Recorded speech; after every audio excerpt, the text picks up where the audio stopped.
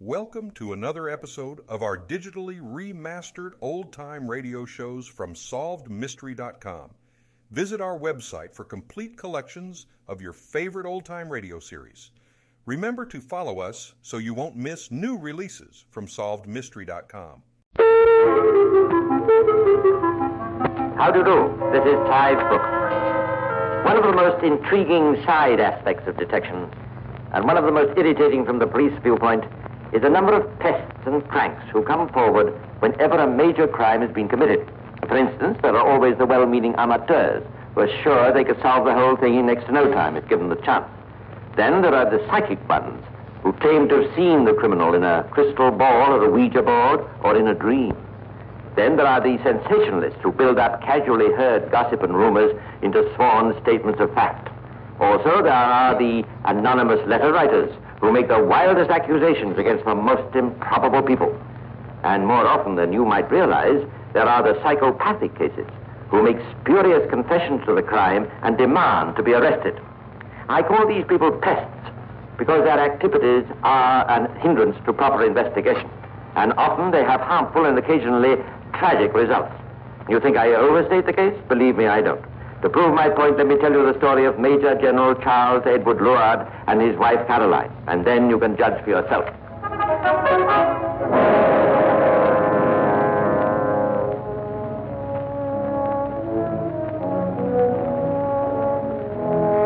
In the early years of this century, there were few better known or more widely respected couples in the whole county of Kent than General and Mrs. Leward. The general had retired in 1887 at the age of 48, and since then he and his wife had lived at Ightham Knoll near Suffolk. Their life was placid and pleasant. The general was a magistrate and a member of the county council, and for relaxation he played golf at the Wilderness Country Club.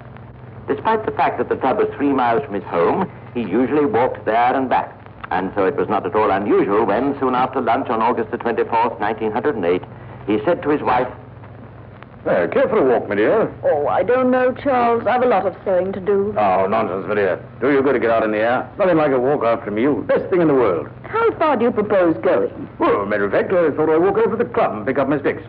Ward's had his gardener lay out a putting green at Barton Court, and he wants me to try it. Oh, I couldn't possibly walk that far. Besides, I have to be back for tea. Mrs. Stewart's coming. Oh. Tell you what, Tim. You know that summer house at the edge of the wood by Horace Wilkinson's place? Yes. Well, that's only a mile or so from here. We'll go that way. If you're feeling tired, I'll leave you there and you can rest a while and then come home. Oh, well, all right, dear. That's a spirit, old girl. We'll take Paddy along for company, shall we? Yes. Yes, Paddy. Walk, walk. Walk. Now, that's enough. Are you ready, my dear? You want to change or leave my head? No, I'll just go as I am, I think. Good. Oh, come on, then. No point wasting time. Half an hour's leisurely walking brought them to the summer house. It was a charming little spot, locally known as the Casa, situated in a quiet spot, fringed by a clump of tall firs and adjoining a pond. And there for a while they paused. Well, how about it, my dear? You feel like coming any further? No, I don't think so, Charles. I'll just sit here a while and then I'll return home. Yeah. Well, you sure all right? Yes, of course. You wouldn't like me to leave Paddy with you for company? Oh, no, thanks. You go on, dear. Don't worry about me. No, it was just as you say. You'll be home for tea, won't you? Oh, yes, I should think so. Not much point hanging around at the club. Well, goodbye, my dear. Goodbye, Charles. Paddy, come on, boy.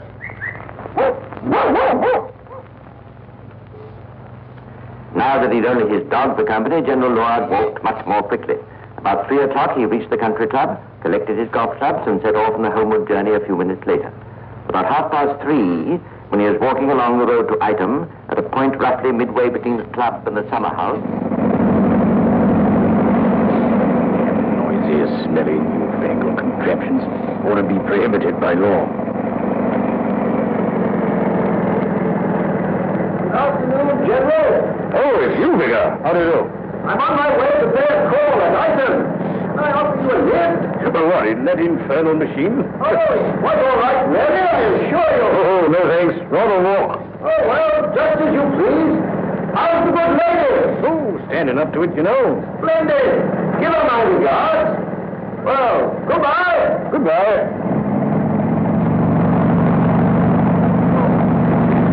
I know what the world's coming to.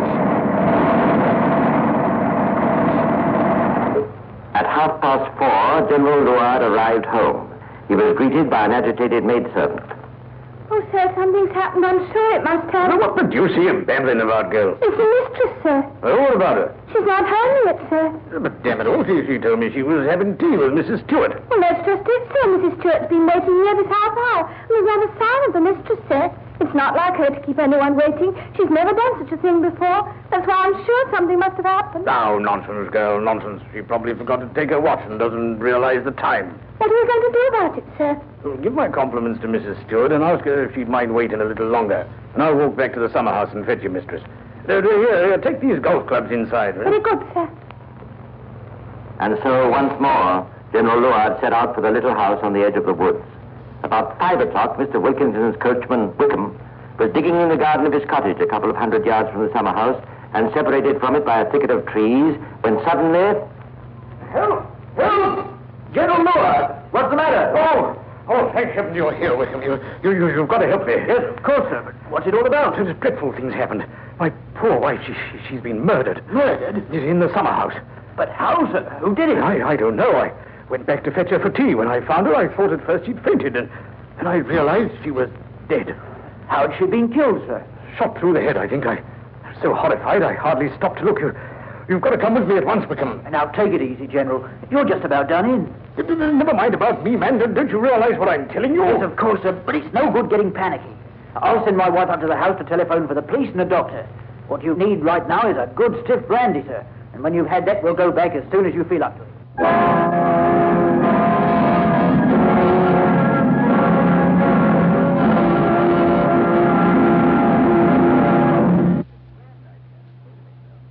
Within half an hour, the Chief Constable of Kent, Colonel Ward, who was also a close friend of General Leward, was on the scene. And before dusk, Inspector Scott of Scotland Yard had arrived and taken charge. You say, General, you left your wife from the summer house shortly after 2 o'clock and found her body when you returned about 5. Yes, that'd be about it. I can't be positive about times, you know. I'm not one of these fellows who looks at his watch every 5 minutes. Right, and between those times, you walked to your golf club, walked home, discovered your wife missing, and walked back to the summer house. Yes, that's right. Now, when you first found your wife, that is to say, before you called Wickham, did you touch or move anything? No. You didn't try to lift her up or cover her body or anything like that? No, it was such a shock, you see, and the only thing I could think of was that I must get help. Of course. So you ran to Wickham's cottage, and after he'd sent messages to the police and the doctor, you and he returned to the summer house together? Yes. You had your dog with you, I understand. Tell me, General, is he a good watchdog? Oh, one of the best. If anybody, a stranger, had been concealed in the summer house or in the woods nearby, would your dog have barked? Oh, I'm sure he would.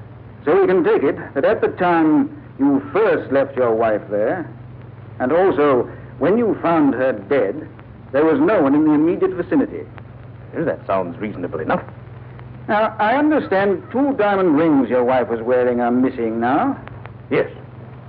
And this makes you suspect robbery was the motive. Well, naturally.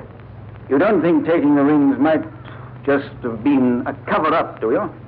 What? How do you mean? Well, might it have been possible that whoever killed your wife stole the rings to hide his real motive? What I'm trying to get at, sir, is this. Did your wife have any enemies? People who wished her harm? Why, she hadn't an enemy in the world. Thank you, sir. That'll be all. You'll do everything you can to find the murderer, won't you, Inspector? Yes, of course, sir. You leave it to us. Poor old Leward.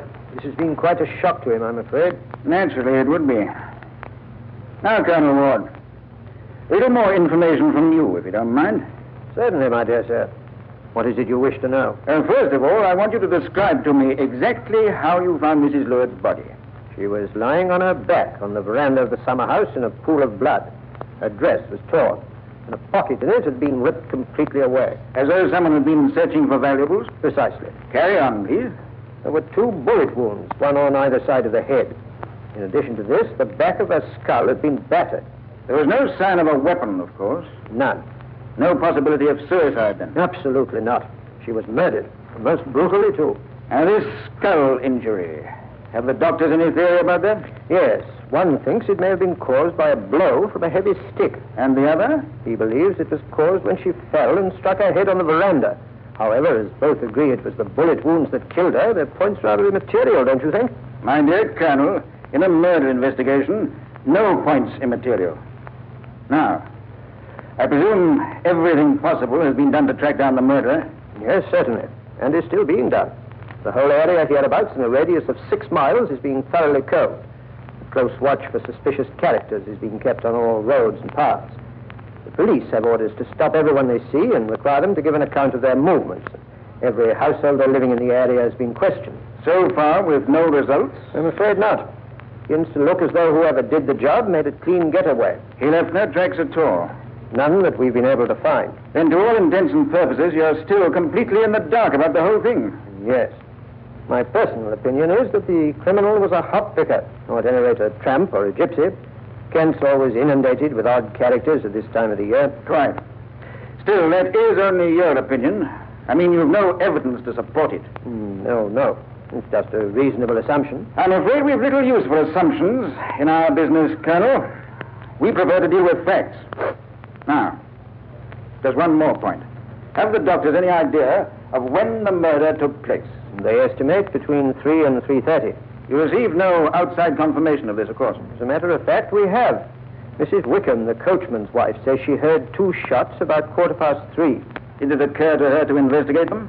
Apparently not. Why not? She thought it was a nearby farmer, a man called Kettle, shooting at sparrows. He often does, I understand. Perhaps it was Kettle, or someone else similarly engaged. Perhaps the shots Mrs. Wickham heard weren't those that killed Mrs. Leward at all. That's possible, isn't it? Yes, I suppose so. And since the doctor's estimate of the time of death can never be any more than an intelligent guess, it's possible, I don't say probable, but it's possible that Mrs. Leward might not have been killed much before, well, for instance, 4 o'clock. It could be, I suppose. All the same, Inspector, you don't suggest for a minute... My dear fellow, I suggest nothing. All I'm trying to do, in my own humble way, is to arrive at the facts. Facts. How does Scotland Yard proceed to sift through this mass of rumor, false confessions, and gossip to secure the facts about death in the wood?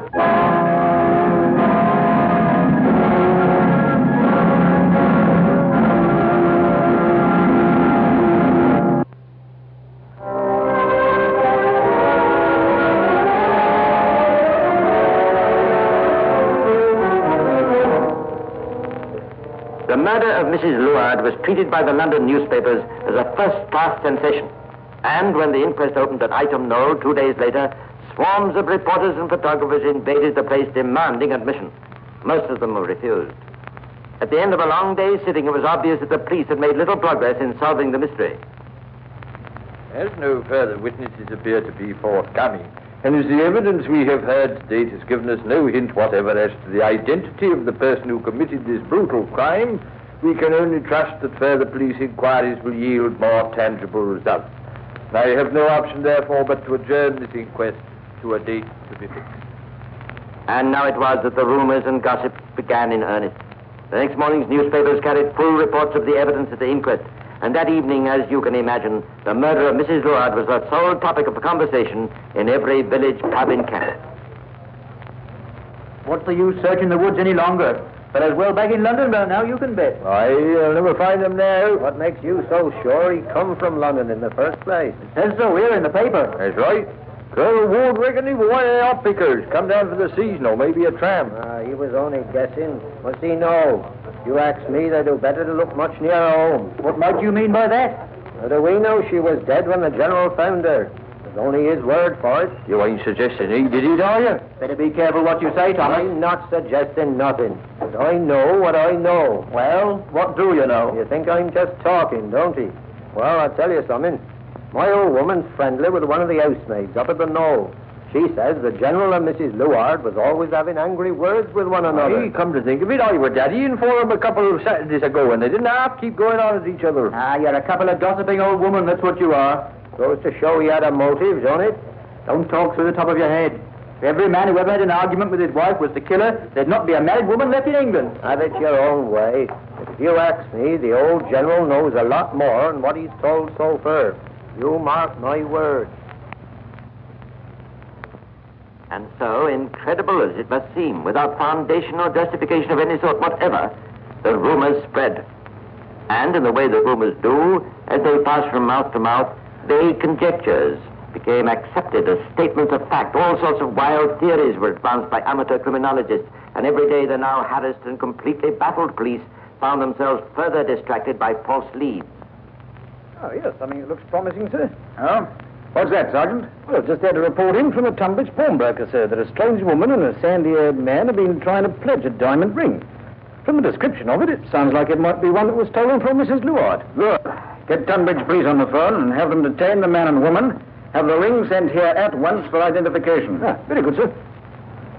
But on examination of the ring, General Leward said it was nothing like either of those stolen from his wife. And since it came from a sixpenny bazaar, this seemed fairly obvious. One evening, a drunk lurches into Bow Street and confesses to the murder. The next morning, in a more sober frame of mind, he retracts his confession and is sent home with a stern warning. The same day, in a London park, a police constable finds a man's coat beside a pond and pinned to it a letter. My dear father, I cannot bear the suspense any longer. The item business has been playing on my mind. It was I who fired the shots there, but the devil was in me. By the time you get this, I shall be beyond human aid. Your unhappy son, John Storm. Blimey, this looks like a case for headquarters. Pond and others in the vicinity were dragged. There was no sign of a body. The coat was never identified, and no trace was ever found of a missing man named John Storm. Meanwhile, the rumors were continuing in an ever-growing spate, and soon the police were being flooded with anonymous letters. Look at them. 6 in last night's post, 8 more this morning. I know. I've been getting them, too. You've not mentioned anything to me about it? I hardly thought it necessary. What have you done with them? Destroyed them, of course, as I imagine you'll be doing with those. I certainly shall not. No, Colonel, in your position as Chief Constable, should you have done such a thing. Well, what do you mean? I mean, sir, it is your duty to hand all such communications over to me. And in future, I must insist that you do so. For all we know, you may unwittingly have destroyed valuable evidence. You're not serious, Inspector? I most certainly am. But hang it all, those I've received have been nothing but a tissue of malicious lies and accusations against poor old Leward. You must let me be the judge of that. Am I to understand it's Scotland Yard's custom to heed every scurrilous unsigned letter it receives? It's our custom, Colonel Ward, to investigate everything that might conceivably be of the slightest aid to us, even anonymous letters. But I mean to say that the whole thing's so absurd. You're not suggesting that Colonel Leward did have anything to do with his wife's death, are you? I can only repeat, sir, it's my job to investigate every possibility. But this isn't a possibility. No? No, of course it's not. You know the facts yourself as well as I do. Mrs. Leward was killed at some time between 3 and 3:30. At 3 o'clock, General Leward was at his golf club, more than 2 miles away. 3:30, he was on his way home, still at least a mile from the summer house. Therefore, he couldn't have killed her. You overlook one point, Colonel. What's that? We've no proof Mrs. Leward was killed between 3 and 3:30. But the doctors said that... As I told you before, sir, the doctors can do no more than hazard a guess. To reach his club at 3, General Leward need not necessarily have left his wife till, say, 2:20. Then again, after meeting the vicar on the road at 3:30, he could have cut through the woods and reached the summer house at 3:50. He could have killed her at either of those times. But dash it all, Inspector, it's utterly fantastic. Why? Because I've known Leward for years and years. He and his wife were extremely devoted to each other. No reason on earth why he should want to do her any harm. Besides, he's not the type to commit murder. Few murderers are, Colonel. That's begging the question. There's absolutely no evidence of any kind to link Leward with his wife's death. And I must say, I'm amazed you should even attempt to do so. You misunderstand me, sir. I'm not attempting to do so. But you just said... I merely said that on the facts we have at our disposal, it's possible he could have done the job. Frankly, I don't believe he killed his wife any more than you do. In fact, I'm quite sure he didn't. Then what are we arguing about? I wasn't aware we were arguing. All I'm trying to make you realize is that we can't afford to reject any hypothesis till it's proven wrong. And when I say proven, I mean beyond any possible shadow of doubt. Do I make myself clear? Yes, of course. I'm sorry we've been at such cross purposes. And in future, I can rely on you to hand me any communications you receive, whether signed or unsigned, no matter what their content. Certainly. So 3 weeks passed, with the police, despite their most painstaking efforts, no nearer to a solution of the mystery of Mrs. Leward's murder. By now, public interest has begun to wane, and the flow of anonymous letters has become appreciably less.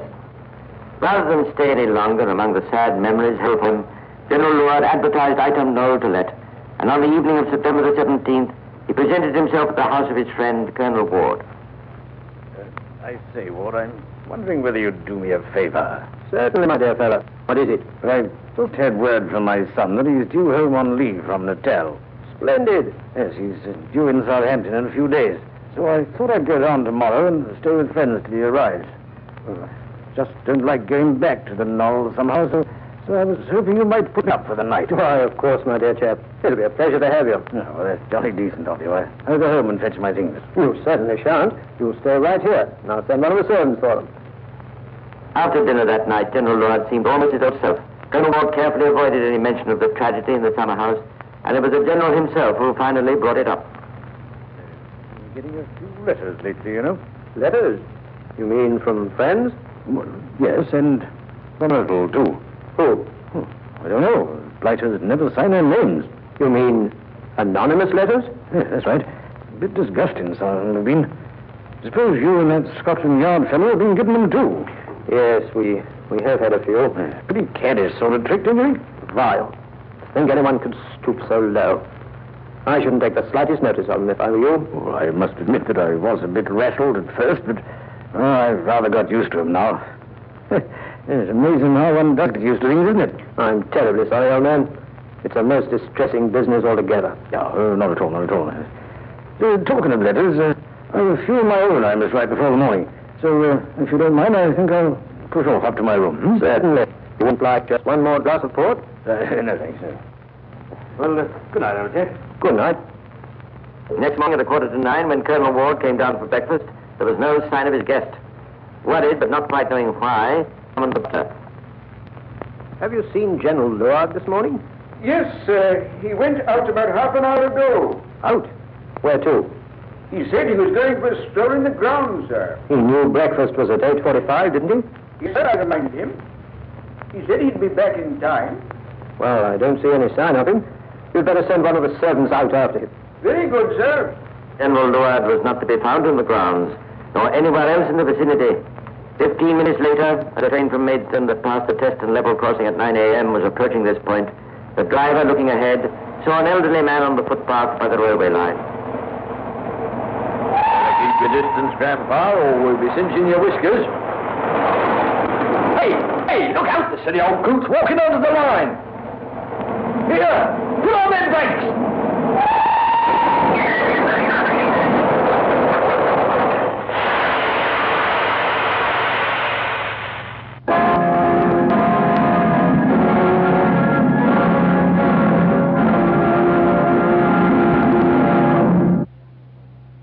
At 10, Colonel Ward heard the tragic news from a local policeman.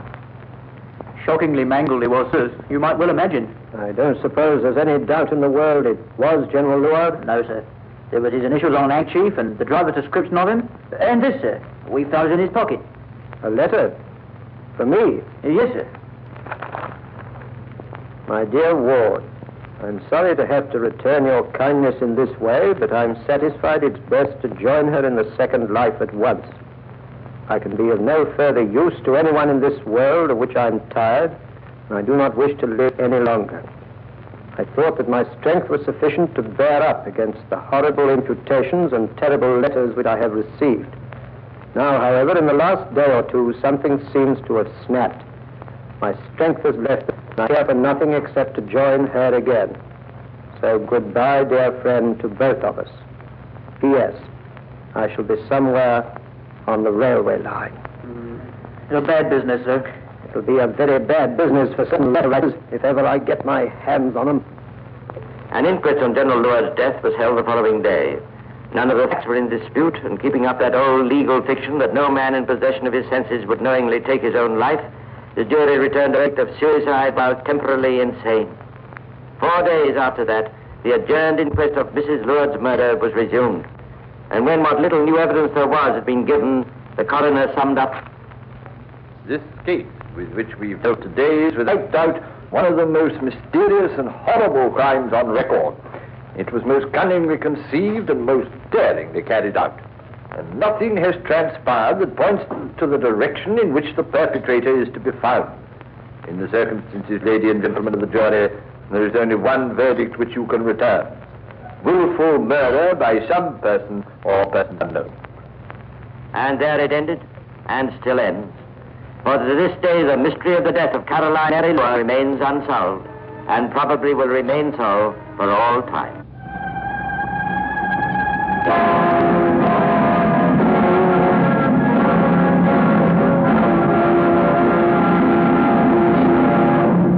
Thank you for joining us and enjoying our digitally remastered old-time radio shows from SolvedMystery.com.